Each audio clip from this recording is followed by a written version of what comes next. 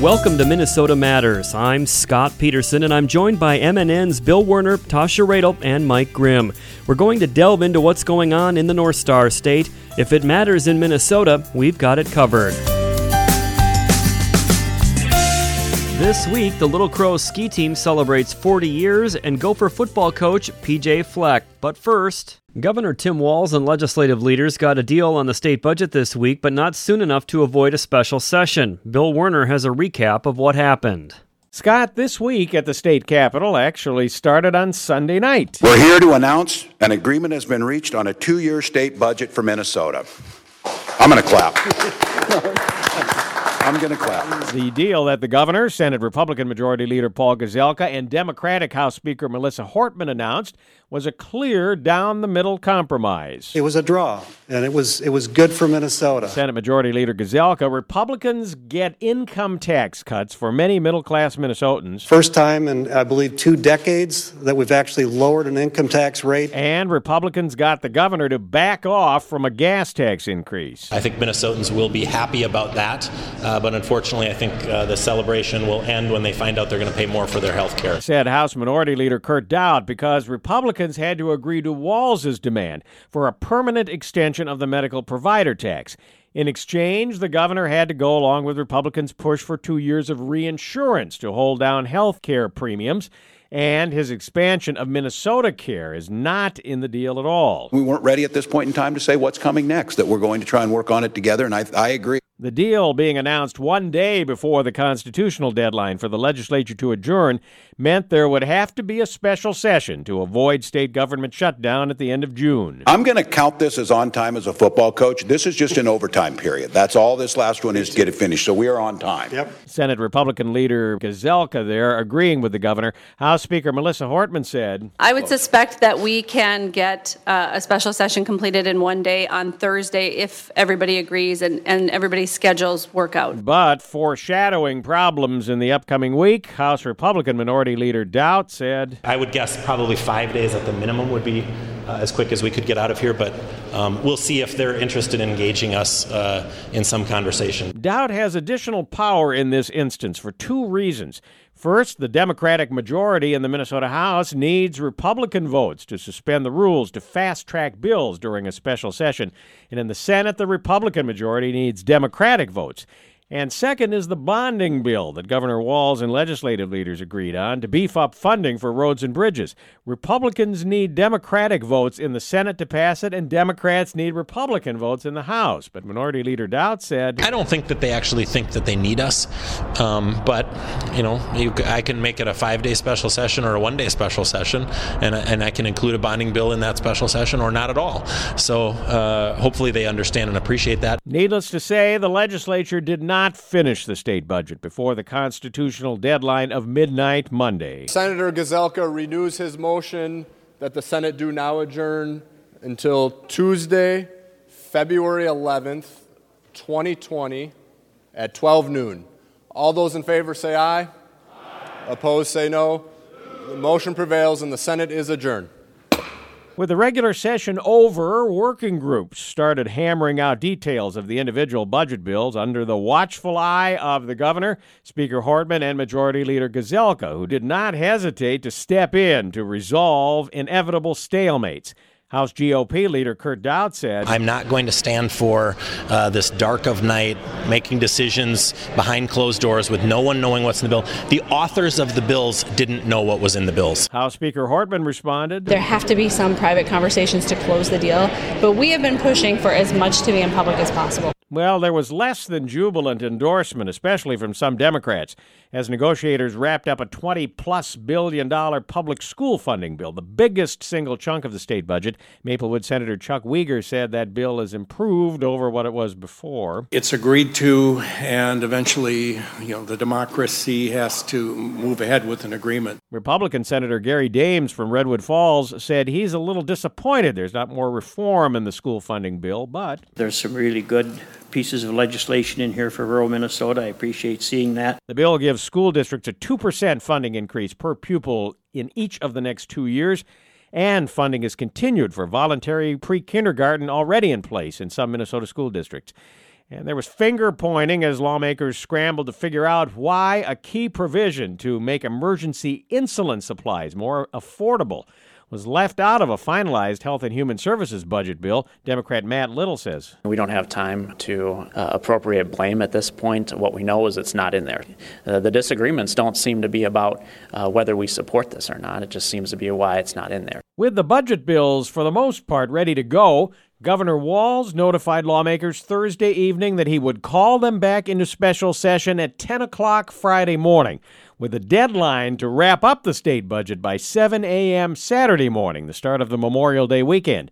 But Democrats in the Senate and Republicans in the House were balking at fast-tracking the bills. House Minority Leader Kurt Daudt. I think it's perfectly reasonable to say that the public should have time to review what's in these bills, and certainly we as members of the legislature should get to see what's in the bills. House Republicans asked for concessions in exchange for speeding up passage of the budget, but Democrats did not appear receptive. House Speaker Melissa Hortman says it's a great budget deal, and she's not worried at all about it falling apart if the special session goes past Memorial Day. We'll either enact that into law taking a short period of time or taking a few more days. Many read that dance as Democrats' intent to call what they hope is Republicans' bluff, that to avoid dragging the session into Memorial Day weekend, they would agree to pass the budget on a fast track. House Minority Leader Daudt says they obviously are moving forward with session, I think hoping for a one-day special session, but I don't know whether that will be possible. House Speaker Hortman said lawmakers have a constitutional obligation to fund state government. Well, there are other things in our life that are important,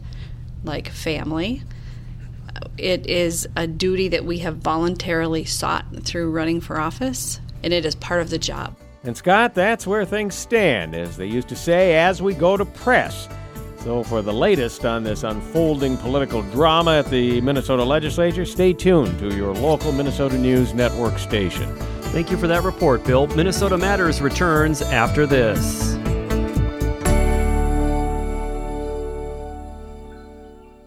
Last night we put on an epic light show. Yeah, we did. The crowd loved us. We love the crowd. Wait, but there were only 4 people out there. Yeah, but did you see their 4 faces? All 8 of their eyes lit up brighter than ours. And we're fireflies. Yeah, we are. Hey, that one girl, she looked like she'd never seen glow in the dark like this before, and we invented glow in the dark. Yeah, we invented it. And we're gonna be out here every night rocking out our light show at a forest near you. Woohoo! So come check us out. Check us out. And bring your kid, all ages show. Oh, but don't bring any of those glass jars, because they make us kind of nervous. Yeah, and I'm super claustrophobic. Whether you're rocking their world or they're rocking yours, some memories never fade. Come alive with the forest. Visit discovertheforest.org to find a forest near you. And discover other cool things to do when you go, like fishing, biking, or even camping. Visit discovertheforest.org. See you later! Yeah, see you soon. Brought to you by the U.S. Forest Service and the Ad Council. Welcome back to Minnesota Matters. As you know by now, it's been another roller coaster week at the state capitol, resulting in a special session for lawmakers to wrap up work on just about all of the key budget bills for the state. Special sessions are becoming more common, especially with a divided government like Minnesota's. And as Hamline University political analyst David Schultz tells us, I think you can make the argument of saying that it shows that divided government, at least these days, doesn't work anymore. And I say that because maybe a generation ago, divided government did work. For example, at a time when the Democrats controlled the legislature and Arnie Carlson was governor, or at one time Republicans controlled parts of the legislature when we had Rudy Perpich as governor. At that point, you were able to reach agreement. But something has changed nationally and in Minnesota. And what's changed is that the parties have sorted themselves out. And what I mean by that is that you used to have a point where you could have a pro-life governor in Minnesota who was a Democrat, Rudy Perpich, or a pro-choice Republican named Arnie Carlson.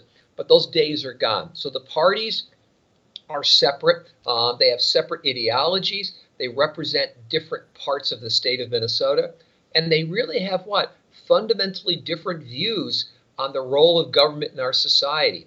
And so now having this divided government really does make it difficult to get anything done. And we've seen this happen in Minnesota. Going back to 1999, we've had 10 budget sessions. Those are the long sessions where the legislature has to do the budget. Of those 10, 8 of them have resulted in special sessions. During that time, we've had 2 government shutdowns, almost a third one, and we've had major court battles involving the governor and the legislature over funding issues. In many ways, it doesn't work, and the agreement that we have now is just a continuation of what I've called this new normal, a new normal where we can't get the work done on time, where the parties are fundamentally divided. And the fact that they got this agreement done at the last minute isn't proof that divided government works, but yet again a sign that there's something wrong out there with either the politics or the budget process or something in Minnesota. Obviously, it's because of voters that we have a divided government. Do you see this consistent gridlock in special sessions and extended sessions? Do you see that contributing in some way to a change in how voters vote to maybe try to avoid this kind of divided government and gridlock in the future? Well, not in the short term, but clearly the voters have produced this. We're at a point in Minnesota where, we have 201 state legislative seats, 134 in the House, 67 in the Senate. Probably there's no more than about maybe 18 swing seats in the House, maybe 10 swing seats in the Senate. And what I mean by that, the vast majority of the seats are safely Democrat or safely Republican. The voters are sending their representatives off to do a certain thing, vote a certain way, and not to compromise. And so the voting patterns and the way the voters have become set up in terms of how they make their choices makes it hard to reach agreement. The 2 parties have their own special interest groups that support them. And so we have voters, we have special interests, we have geography all lining up that makes it hard to compromise. Now, we would think that with the legislature missing its deadline again, that the voters would care. I actually have a theory that suggests that the legislature has now, 8 out of the last 10 budget sessions missed its deadlines, that I don't think voters even expect them to get their work done on time. And I don't think there's a sting or really much of a punishment anymore for maybe more than a handful of representatives or senators if they don't get their job done on time. So I'm not sure that going into overtime this year again will be something that the voters either care about or remember come 2020 elections. In addition to the divisiveness that you mentioned already and the different ideologies, I'm wondering, do you think does it also have to do with the unmanageability of all the money that's being considered in all of these bills, and that possibly might be a reason why it's not realistic to think that they can finish their work by the session deadline? Yeah, I think that's becoming increasingly an issue. We still have a part-time legislature following a budget process that's been in place for at least a half a century, if not more. And maybe 50 years ago or 25 years ago, when your task was to make a budget for $1 billion or $10 billion or maybe even $25 billion, maybe it was possible to get it done within the time periods imposed. But we're looking at what? A $50 billion, essentially $50 billion state budget with so much money, so many complexities to it now. I just wonder if the task is now so great that it just can't be done within the normal time period, no matter how cooperative or how well the legislature and the 2 parties work together. It may just be that government's becoming overly complex for the time and resources that the legislature has to do its work. Thank you to my guest, Hamline University political analyst David Schultz. Minnesota Matters returns after this.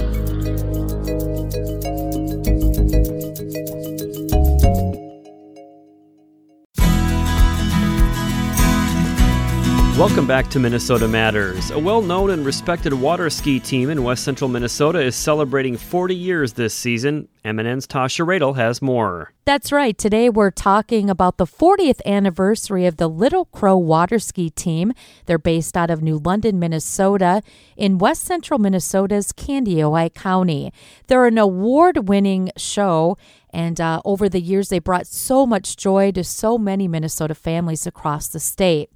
We're going to talk a little bit about the history of the team, and joining me now is Stuart Geary. Well, yeah, the team has been actually organized or partially organized for long before 1979. There was a lot of skiers in the area that worked together and did different things, but they decided in 79 that they would formally organize and name themselves a Little Crow Ski Team and basically just start skiing at local bodies of water. They skied on Green Lake for a while. They skied on what's known as the Mill Pond in New London. And finally, after a number of years of trying to find a home site, they took a area that was a garbage dump and a cattle pasture along the Middle Fork of the Crow River in New London, and they cleaned it up and converted it into a nice grassy, forested kind of area with a beach along the edge of it, and started doing ski shows there. And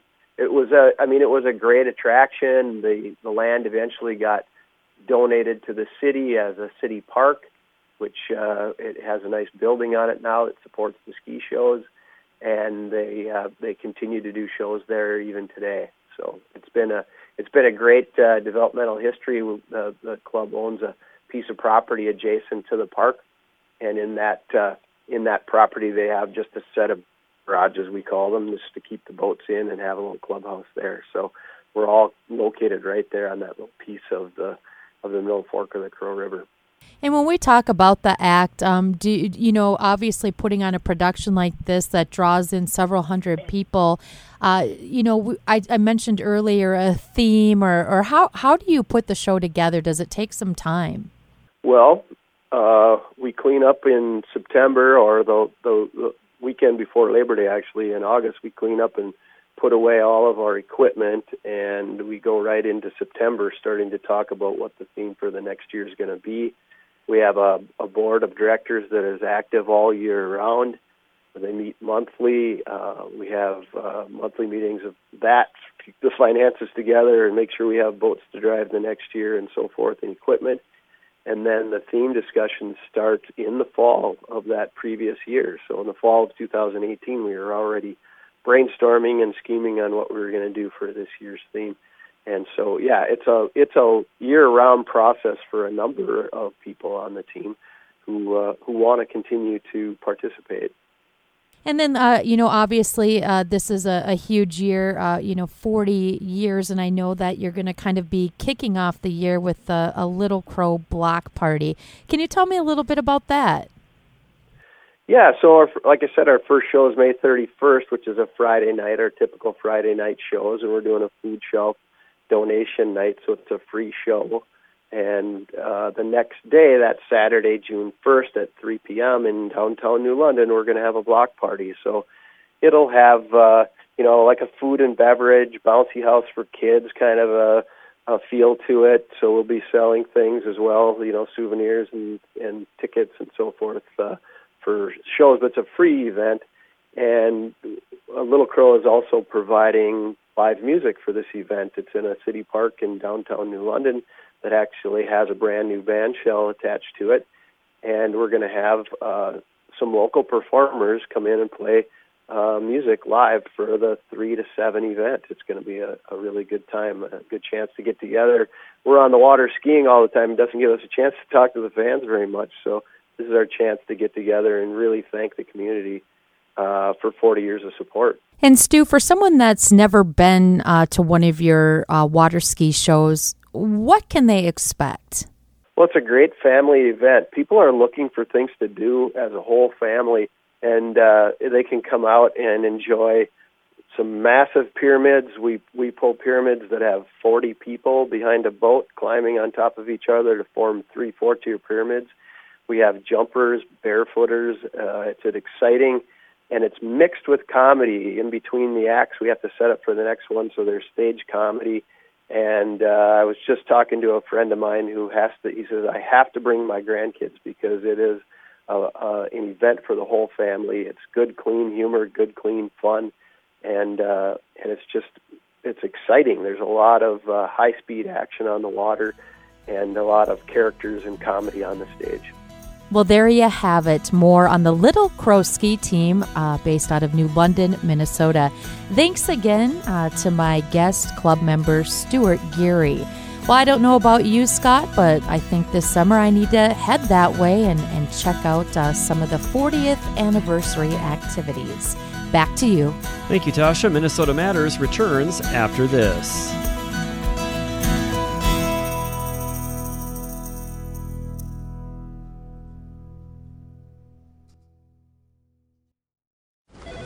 You wanted to see me? Yes, please, have a seat. So here's the thing. When this company brought you on, we took a chance on you. You didn't have that 4-year college degree we typically look for. Right. But we gave you a shot anyway. And since then, you've worked incredibly hard and given it your all. Thanks. You've been an important asset to the team, but I don't think you can be an intern here anymore. We want to hire you. You're serious? Absolutely. Find your next great employee. Introduce yourself to the Grads of Life. Who are they? Talent worth knowing about. Young adults of unique determination and experience. An ideal fit for your company in an entry-level position, internship, or even mentorship. They might not have every qualification you typically look for, but they're exactly who your company needs. I won't let you down. I know. Don't miss out on a resource many innovative companies have already discovered. Go to gradsoflife.org to learn how to find, cultivate, and train this great pool of untapped talent. Brought to you by the Ad Council and gradsoflife.org. Welcome back to Minnesota Matters. The Golden Gopher Coaches Caravan got underway this week in Minnesota. Several high-profile coaches and athletic department officials visited Owatonna and Delwood, with planned visits to Chaska and Alexandria coming next month. MNN Sports Director Mike Grimm was on the road trip with the Gophers and sat down with U of M head football coach P.J. Fleck. Well, Coach, the Coaches Caravan is underway again. It's an annual ritual that you get to go out and visit parts of the state. How important is that to see fans, visit fans, shake hands, rub elbows? I think it's really important. You know, this is one of the only times you get a chance to kind of be around all your fans in different cities. Really the lifeline of our program, and not only just in the metro area, but outside the metro area. I think it's really important for us to be able to connect with our fans, and they get to see us, tell us what they want to tell us, give us some pointers, give us some ideas, maybe give us a play or two. But I think it's really important for us to be able to do this, especially when the kids show up. You know, these are future Gophers one day. We want them to dream about being Gophers, and it's a good turnout for that. When you win a bowl game and win the Axe, is the reception a little better at visits like this? Oh, absolutely. The problem is now they want you to keep it forever, right? And which is a good thing. You know, we're so proud of bringing the Axe back to Minnesota. I mean, you talk about a whole statewide effort to get that thing back, and you know, it's back to being a rivalry again. And I think that's really important for everybody to understand. And that's what we wanted to be able to do, is ignite that rivalry the best we possibly could. And you know, last year I think we ended the season losing 71-0 the last two games, and this year we were able to flip that, you know, and I think we ended up winning 70 or 71-25 in the last two games, right? We were able to flip it. So, you know, it's amazing what this young team was able to accomplish last year. We're still young. We're the second youngest team in America now, but we have that experience now. And even though we're young, we're very talented, but we're experienced. So that gives those guys a little bit extra confidence maybe to lead and really connect this football team on a different level. About 5 weeks removed from the end of spring ball. Give me an assessment now when you look back. How did the spring go, and what things are you looking forward to as you head into the summer from your team? Well, for the most part, you know, we need to get a lot of guys healthy in the spring. I think we accomplished that. You know, I think we needed to be able to get a lot of the young guys that are going to help us that came early in January. We need to get them all caught up. And then we have to get into that, as we keep talking, that mastery of the system. Year one, we didn't have a lot of players who are even here anymore playing for us. And so we had to be able to get guys to be able to master the offense, defense, special teams last year. At least know it to a really good level. Now we're kind of transitioning into that mastery, and I thought our players handled it very maturely. You know, we talked about working a lot smarter, not just harder. It's hard work, the way we work. Trust me, you've been there. But it's working a little bit smarter. What does this particular team need to have a ton of success in the fall? Not just, hey, it's what we do, it's how we do it. I think that's what we do really well. We continue to evolve, and it's kind of the evolution of your program. And this year is all about the framework and how can we get these older guys that are older, that have been here a while, to play at the highest level they've ever played at, but also get these young guys to be able to play at a high level to support those guys. So I know our senior class is excited about the year, and so is everybody else. You have been in the headlines over the years for making creative ways to give walk-on scholarship. You had another fun week this week. Your punter, Jacob Herbers, was given a scholarship. Kind of talk us through, one, giving him the scholarship, and two, how it all came about. Well, the big thing is, we want to continue to create moments and memories, right? I mean, these are the things that last a lifetime for people. 20 years from now, you're going to forget the score. You're going to forget, how many yards you had, how many catches, how many punts, but you're not going to forget the moments and memories that your life changed forever, right? And the Axe is one of those experiences we'll all have, but with Jacob Herbers, he deserves it. You talk about a guy who was tremendous last year in the punt game, he's a perfect student-athlete for us. He's tremendous off the field, tremendous in his community service, high GPA, and he performs really well and is a wonderful leader for all of our football teams. So he's what this program's about. He's what Row the Boat's all about. And if you continue to do all the right things, you will be rewarded. I think that's our 11th scholarship that we've given in 28 months. To walk-ons, but we want to take a lot of pride in that. Last one for you. A lot of people always wondering about the quarterback spot. You have two guys who have now won Big Ten games, have proven that they can do it when the bullets are flying, so to speak. How does the summer work for them, and what do you hope to see when fall camp starts? Well, they're both getting better. They're both pushing each other. I think that's really good to see. Would you have liked to somebody separate themselves in the spring? Of course you always want that. But that just shows how much better they're both getting. That the decision keeps getting harder and harder. But they work with each other. They don't compete against each other. It's a wonderful relationship we have on our football team in terms of guys competing. And again, it's challenging. Every day is challenging for them because you have to change your best, whether it's quarterbacks or wideouts or BBs. Our program is not easy. The way we demand our players to do very well off the field, socially and academically, as well as spiritually. We want to be able to encompass all that. Both quarterbacks are true examples of both, and it should be a fun battle in fall camp. Very good. Always great to talk to you. Thank you. You too, Grammy. Row the Boat, Sky Mile, go Gophers. Thanks. That's Gopher football coach PJ Fleck with M&N Sports Director Mike Grimm. The Gophers finished last season winning 3 of their last 4 games, including blowout wins over Purdue, Wisconsin, and Georgia Tech, finishing with a 7-6 overall record. Fleck enters his 3rd year on the job with the kickoff to the 2019 season. Minnesota opens this coming season on Thursday night, August 29th at home against South Dakota State. That's going to do it for this week. Thank you for listening, and please tune in again next week for Minnesota Matters on this MNN station.